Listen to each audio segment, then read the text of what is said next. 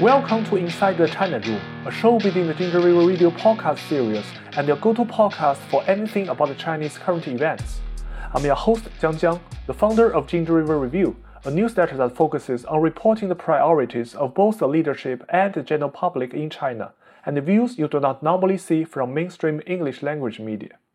China's GDP grew by 5.2% in 2023 compared to the previous year, marking the first year of China's economic development in the post-pandemic era after lifting its zero-COVID restrictions. In December 2023, a crucial Central Economic Work Conference held in Beijing set the tone for the economic policies in 2024. The conference highlighted the need to overcome various challenges and difficulties to further stimulate the economy. These including addressing the lack of effective demand, overcapacity in certain sectors, subdued social expectations, existing risks and hidden problems, domestic circulation bottlenecks, and the increasing capacity, severity, and uncertainty of the external environment. What are the policy directions indicated in the annual Central Economic Work Conference? Has China's economy peaked? How does China's economic scholar view China's economic recovery and its expected growth rate in 2024? Join me to talk about China's economy in this episode is Yao Yang, one of China's leading economists and the Dean of Peking University's National School of Development. Professor Yao, thank you for joining us for the first podcast episode of Inside the China Room podcast, which is actually the first episode in 2024. And in 2022, China optimized its COVID response. At that time, I shared the interview conducted by the National Business Daily with you. And at that moment, you shared your views on China's post-pandemic recovery.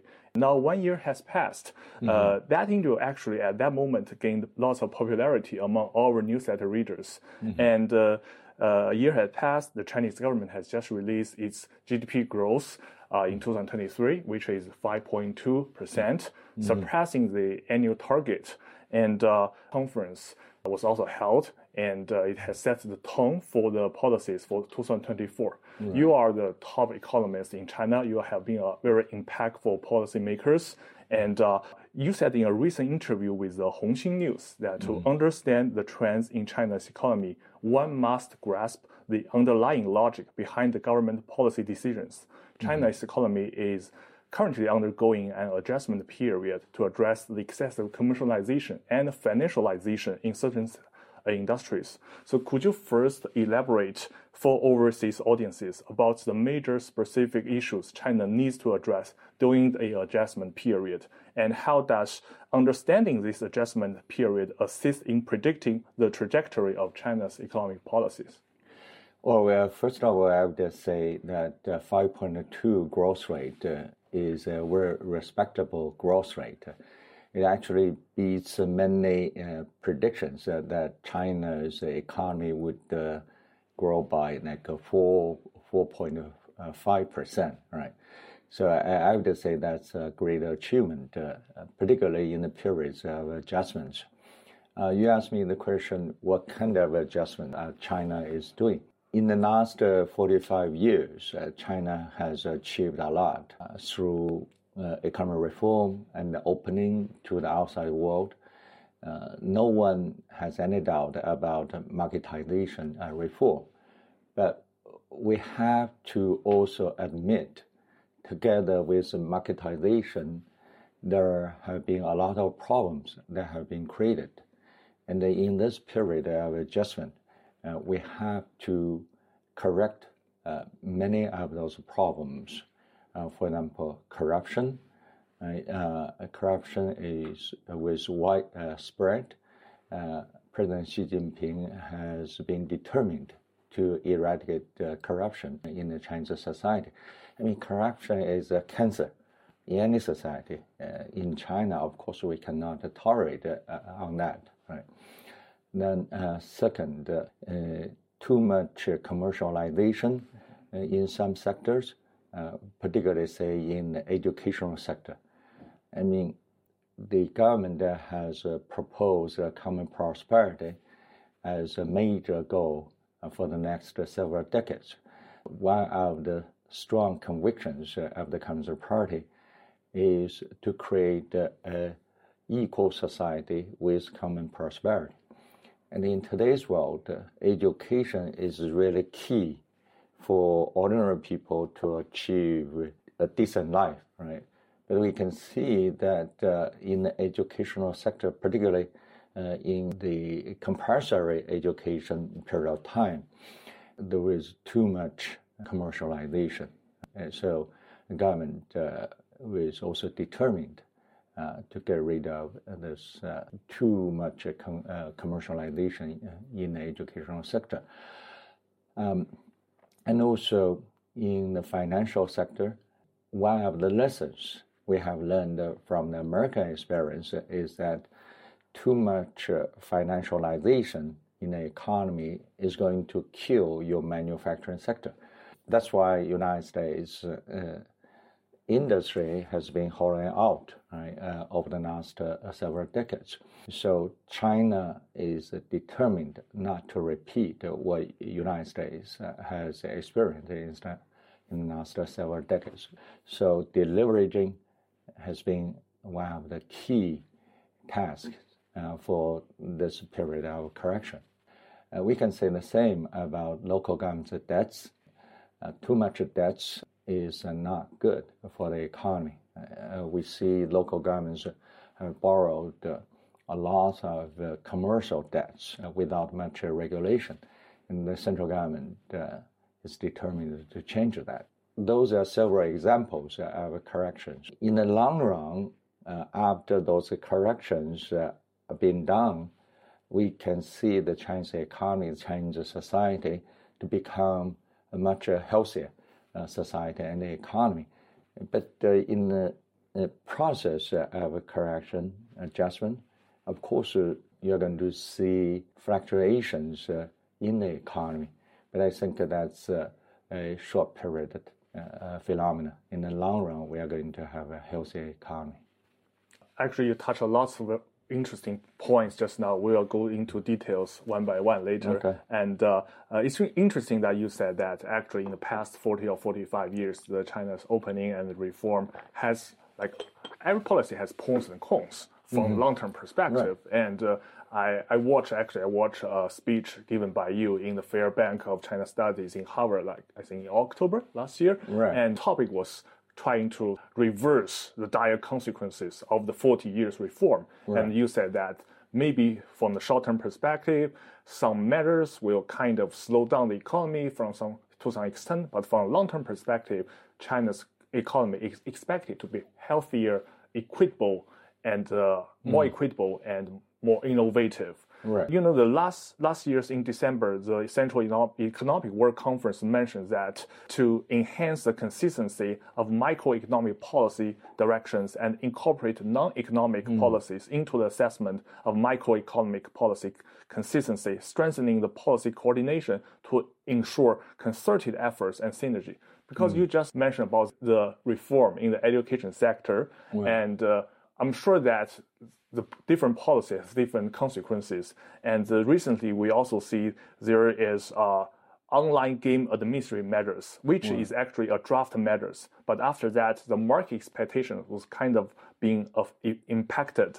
And after that, relevant authorities quickly stated that they will seriously study and further modify and improve the regulation. So look at the process from policy assessment to market reactions and to the statement of policymakers again. What challenges have you observed faced China's policy-making arena, and what positive effects might this accident or this process have on the future policy-making?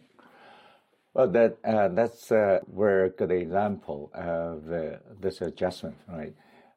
Online gaming is a major business, right? But in every country, many people are concerned, not just in China, in the U.S., people are also concerned. Right? The little children are playing those online games all the time, right? So some people can get addicted to it, right? Right, exactly. So some measures to regulate the industry, I think, is necessary.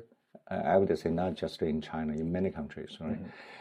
But as the economic conference stated, we have to pull those long economic goals into the goals of macroeconomic. policies, right? So we have to enhance the consistency of those policies.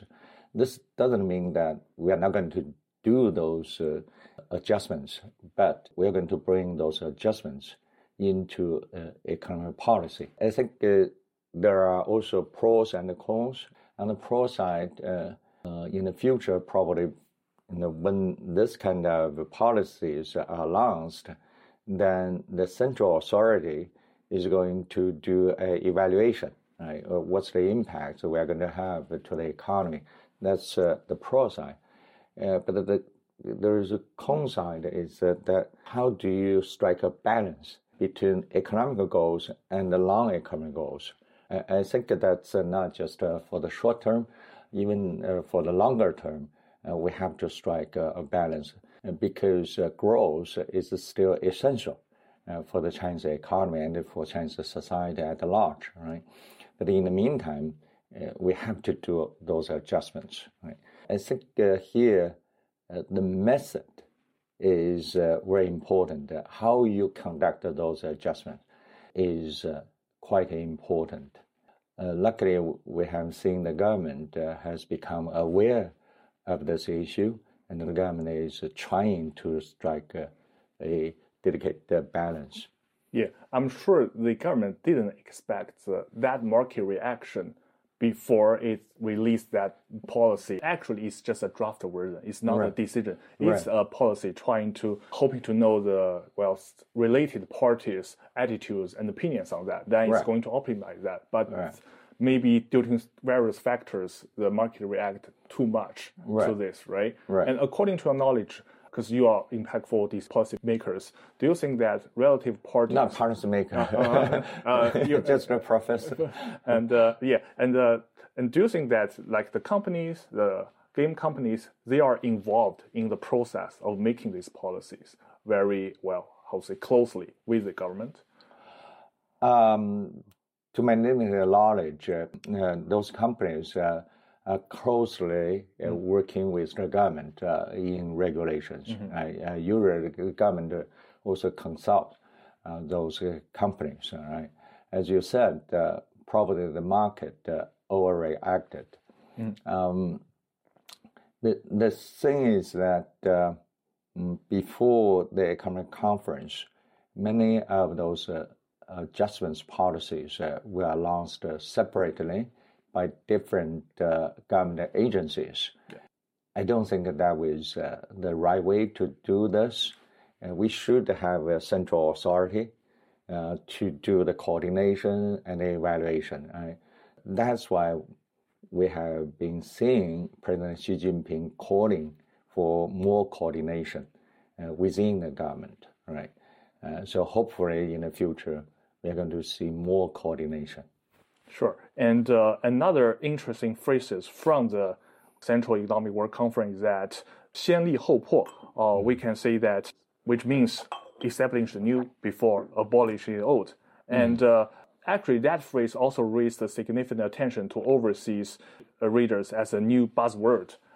According to my knowledge, it was first mentioned by the central government during a political bureau meeting in July 2021, when China faced a challenge between decarbonization and power generation. We know that China always tries to strike balance between different policies.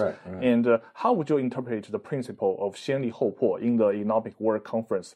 Could you provide an example for overseas audience to understand this phrase? Well, my understanding is this 先立 to establish a new is to stabilize economic growth because economic recovery has not met expectations. I would say China's potential growth rate is still around 5.5. But if you do an average of the last several years, the average was well below 5%, right? So there's still much room for China to catch up. So growth is going to be the cornerstone of this year's government policy, right? And so that's 先立 establish the new. 后破 to abolish the old.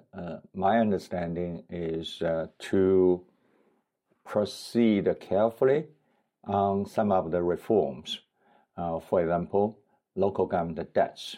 Okay, the original plan was to have a major reform of local government debts in trying to solve this problem. But solving this problem is going to take a lot of energy, and probably is going to slow down local government spending. Yeah. Right. But that's going to affect the economic growth on the negative side, right? So my prediction is that the government is going to move more slowly on that front. So can we see that, well, growth is much more a priority comparing to abolishing some old modes, because it takes time and it's going to create some more difficulties for the local government. Exactly. Okay.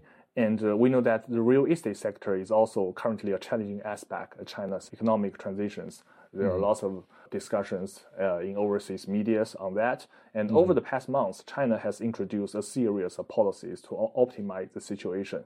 However, the results may not be very noticeable, or as you mentioned in one of your previous interviews, the effects may manifest relatively slowly. And there are also some opinions suggesting that the policy swings have been too drastic. So how do you view the trends in China's real estate market for 2024? What should be the policy approach to address this situation? Well, the government has done a lot trying to stabilize that sector. For example, 保交楼, and to collect the funds to finish the unfinished projects, and also to open up the credit market to various the developers. I think the government policies are on the right track. The situation today is that home buyers are quite reluctant to buy new homes. My interpretation is that most people still expect the prices to come down. And this price adjustment has not reached the bottom.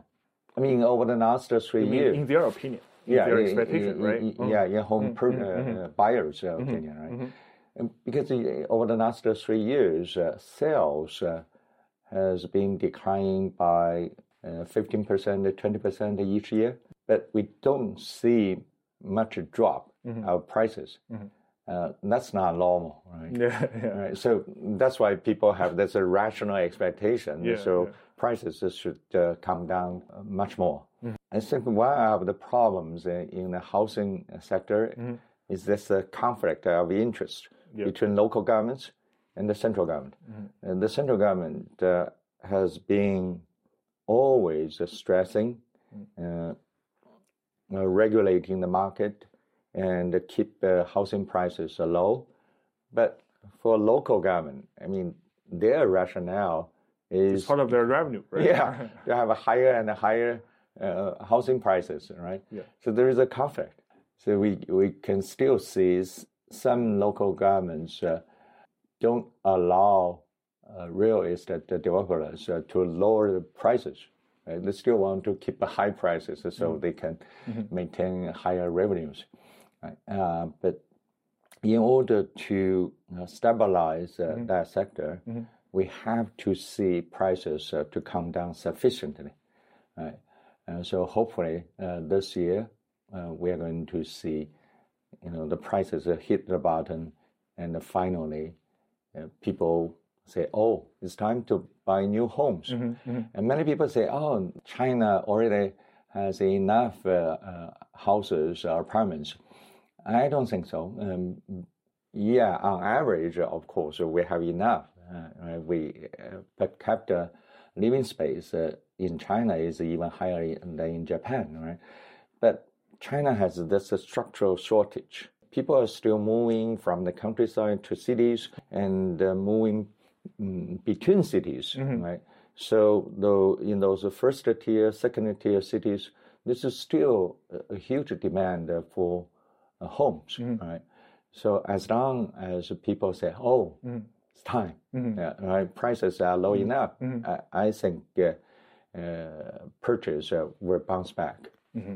Yeah, sometimes it's about an issue of resources allocation. And also, I noticed that President Xi Jinping visited Shanghai recently, and one of the spots he went was, I think, an apartment, which is an affordable apartment for people who needs that. Right. And I think that it seems to me that's another effort that because you mentioned about the common prosperity, right? Right. Trying to make the policies more equitable for all the people especially living in big cities. Right. So I was wondering, does such kind of policy to provide like more affordable apartments will also affect the price of the real estate sector, like the price? No, definitely, but that's only in the long run because to build those affordable housing takes time, right?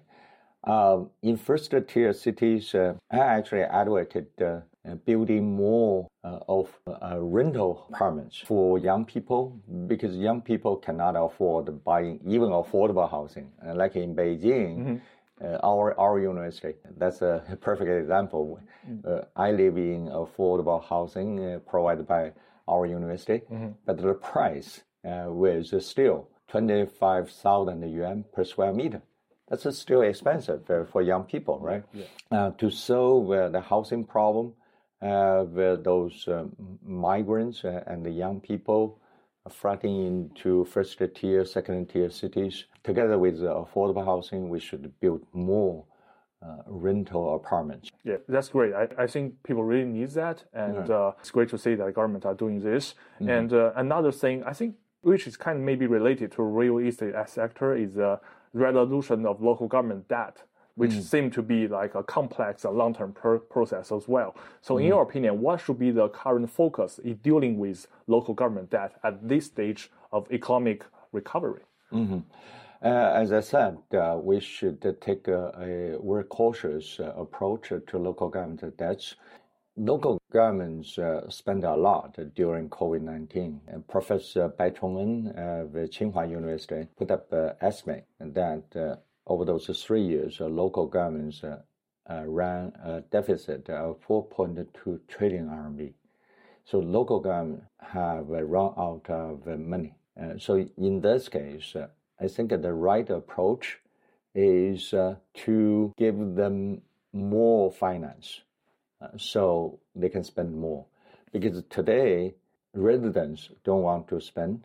Actually, many residents are paying off their mortgages beforehand. Right. So there's a kind of a contraction in the residential sector.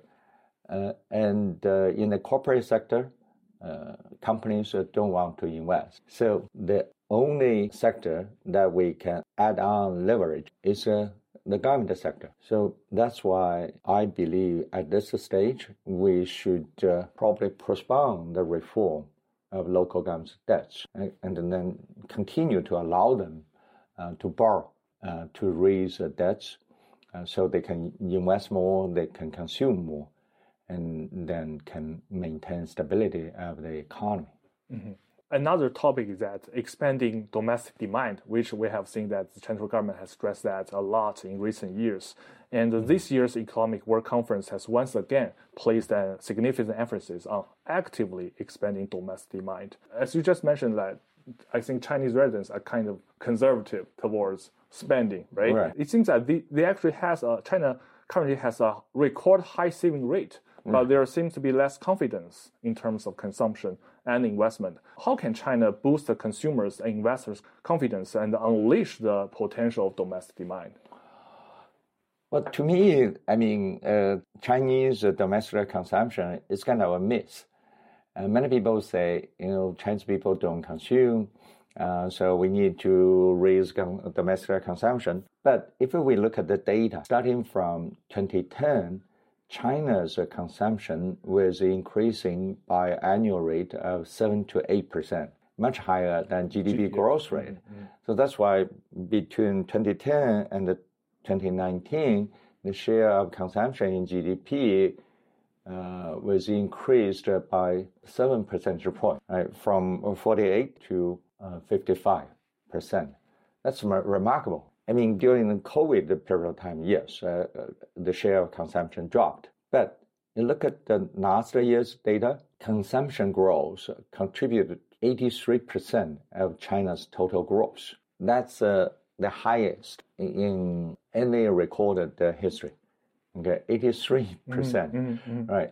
So to me, don't complain about consumption. Actually, last year, it was export and investment that dragged down China's growth, particularly export. Export contributed negative 10%. Investment only contributed 1.6% to growth. In a normal year, it should be more than 2%. That actually provides a hint for us to increase domestic demand. That is, probably we should shift the focus from consumption back to investment. Many people don't like investment. You say, oh, we have enough investment, right? Look at the efficiency of investment. But we still have a lot of opportunities of investment. For example, those older neighborhoods, and we should demolish them and build high-rise buildings. 老破小 stuff, right? Right. I mean, some historical buildings should be preserved. Historical neighborhoods should be preserved. Even in Beijing, we have neighborhoods that were built in the 1970s and 1980s, right? And those are apartments. Many of them are actually quite dangerous. Yeah. In the quality, the design, and the philosophy of doing that at that moment cannot be compared to now, right? Right. We should just demolish them and build high-rise buildings. And then you go to the countryside, right? There's even a larger room for construction. Of course, if you use economic return as a measure for the efficiency of investment, yes, it's declining. But this is what I call consumption investment. That is investment aiming at improving people's welfare. For example, high-speed rail. There's no way for high-speed rail system to make any money, right? Because the railway corporation has a huge debt. How much? 6 trillion. That's a lot. There's no way for the company to even pay the interest of this debt. But what kind of welfare does high-speed rail bring to our people? Tremendous. Importance for the well-being of people. Yeah, exactly. So we have to change our mindset. We should not use economic return to measure everything. In many cases, you have to measure the efficiency by welfare, people's welfare. And also another thing is that the Central Economic Work Conference stressed that balancing development and security dynamically and benefiting each other. Actually, in the past years, there are some different events that actually make some international investors being a little bit more cautious about investing in China. Maybe not just about their predictions or expectations about China's growth, but also about the security policies. And do you think there has been a change of further clarification in central government's perspective on the relationship between development and security when we see these sentence expressions in the Central Economic Work Conference? And how should people such as international investors understand China's view on the relationship between development and security in their decision-making process for investing in China? I think the financial sector is a perfect example because there is a study session in the Central Party School. Yeah, right? On Tuesday. Right. Beginning on Tuesday. Right. She gave an important speech. Right. I think that's an important speech, and we can read from his speech the intention of the central government regulating the financial sector. I think the risk in the financial sector are twofold. First is this conventional risk. China doesn't want to have a financial crisis, right? So we have to be careful when we run a financial sector. That's also the lesson we have learned from the American experience. Okay. And second, I think more important is to eradicate the corruption and the tunneling in the financial sector. In many what we can call big mice stealing from China through the financial sector, right? They controlled huge financial resources, and so they could tunneling money out of China, right? Secretly, huge amount. And corruption in the financial sector was rampant, right? I think when President Xi Jinping talked about risk, security in the financial sector, corruption, tunneling were probably two major components in his mind.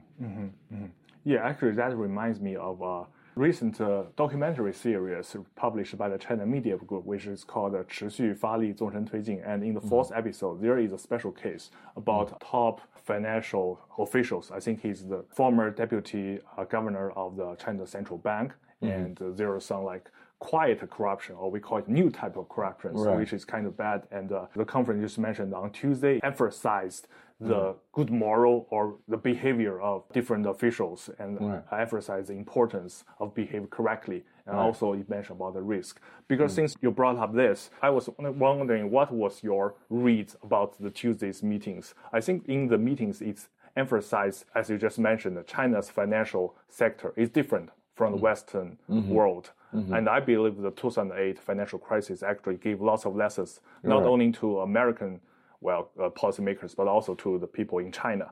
And that's why China wants to build a robust country with a strong financial sectors. And he mentioned about build a strong currency, a strong central bank, and other things. I was just wondering, what was your interpretation of these 5 big strongs emphasized in the Tuesday meetings? Well, that's definitely the goals for China's financial regulations. Right? As I said, over-financialization in the U.S. has quite a detrimental effects on the American economy. Right?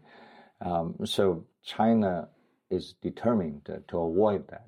Right? So you can read from the Tuesday speech that China wants to build a resilient financial sector that serves the real economy. That's the purpose. I mean, financial sector cannot be a self-contained sector that makes money inside itself, right? You have to serve the real economy. That's probably is going to be the trajectory of financial development in China.